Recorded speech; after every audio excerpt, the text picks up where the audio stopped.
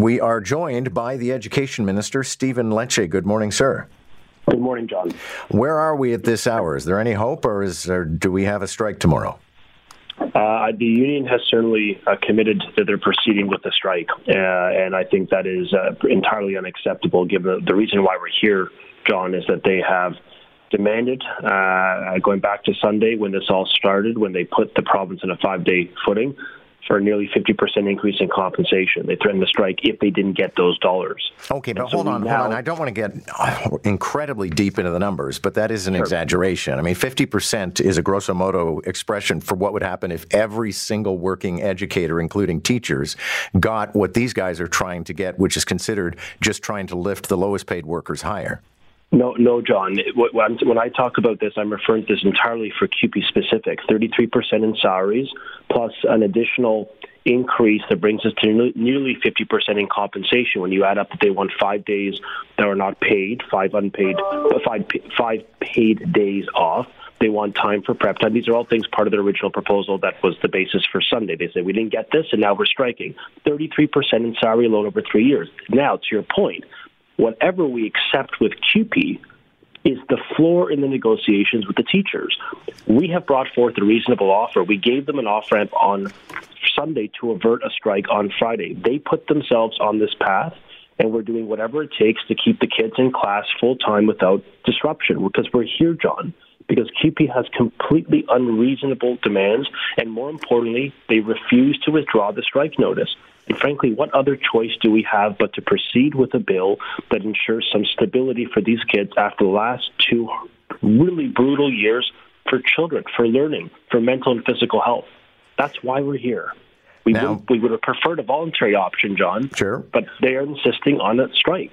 And thus, what alternative does a responsible government have other than to say, enough is enough? Now, CUPE did come back, lowering some of its demands. Does that make anything possible today, or it's still a non-starter? I mean, John, they're still striking. Take the strike off the table. That was my message to them yesterday. Now, we're now on the day the bill, is intended to pass, and they're still proceeding with the strike. And so the greatest obstacle to stability here and some sort of agreement has been the union from day one. This is a union in the summer.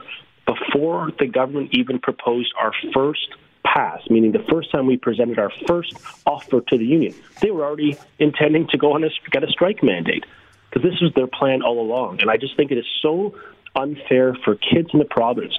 If this is about children, then they would have stayed at the table and worked with the government to come to some agreement that we could all live with, maybe even love.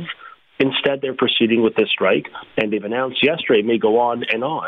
And that's why I think this bill is so critical to avert this type of instability that I think really puts their own interests ahead of that of 2 million kids who paid the price of this pandemic. They need to be in school.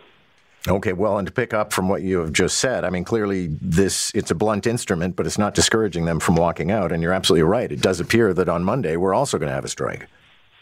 It is necessary in order to create some stability, because they've committed to a strike that I think no one wants and these kids don't deserve. I can't speak to their decision points after Friday. If the bill passes, which is the intention this afternoon, a strike on Friday, of course, would be illegal. And we're asking our members to be law-abiding and to remember when we brought forth a proposal of 10%. They are maintaining the best health benefit plan for themselves and their families, their pensions, which are perhaps the gold standard in Canada, and 131 days of sick leave. I mean, I ask those watching today, or those listening today, do you have a pension? Do you have health benefits? Do you have absolute job security? Do you have, hundreds of days of sick leave? And I mean, obviously the answer is most people in this economy don't. Now, I'm not suggesting we should take those away. I'm actually saying let's protect those entitlements. Let's increase the pay. This has become all about salary for and benefits for the workers instead of any discussion about the impacts on kids.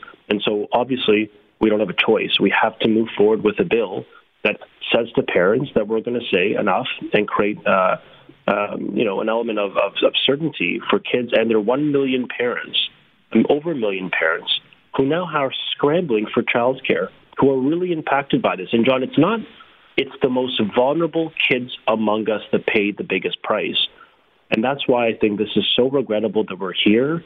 And it just frankly, very, very sad that these children have to stay home after 2 years. They should be in class, which is the basis for why this bill exists, because they put themselves on a strike on Sunday, even when we gave them an off-ramp, when we increased our offer. Right. And that's why I think, we're expressing an element of frustration, because this should, to your point about the blood instrument, it's an exceptional time, and we use it on the basis that the union has proceeded with the strike, even though we were continuing negotiating. I mean, we never left the table. We were there last night till 10 p.m., our team. It's just, it's late into the evening. It just underscores for me the sense that parents are frustrated that every few years there are disruptions. And I think any responsible government would say, we're going to stand up for kids. We're going to protect their rights to learn and be in school, and obviously advance a deal that I think is very fair and very reasonable in this economy. Thank you, Stephen Lecce. Okay, have a good day.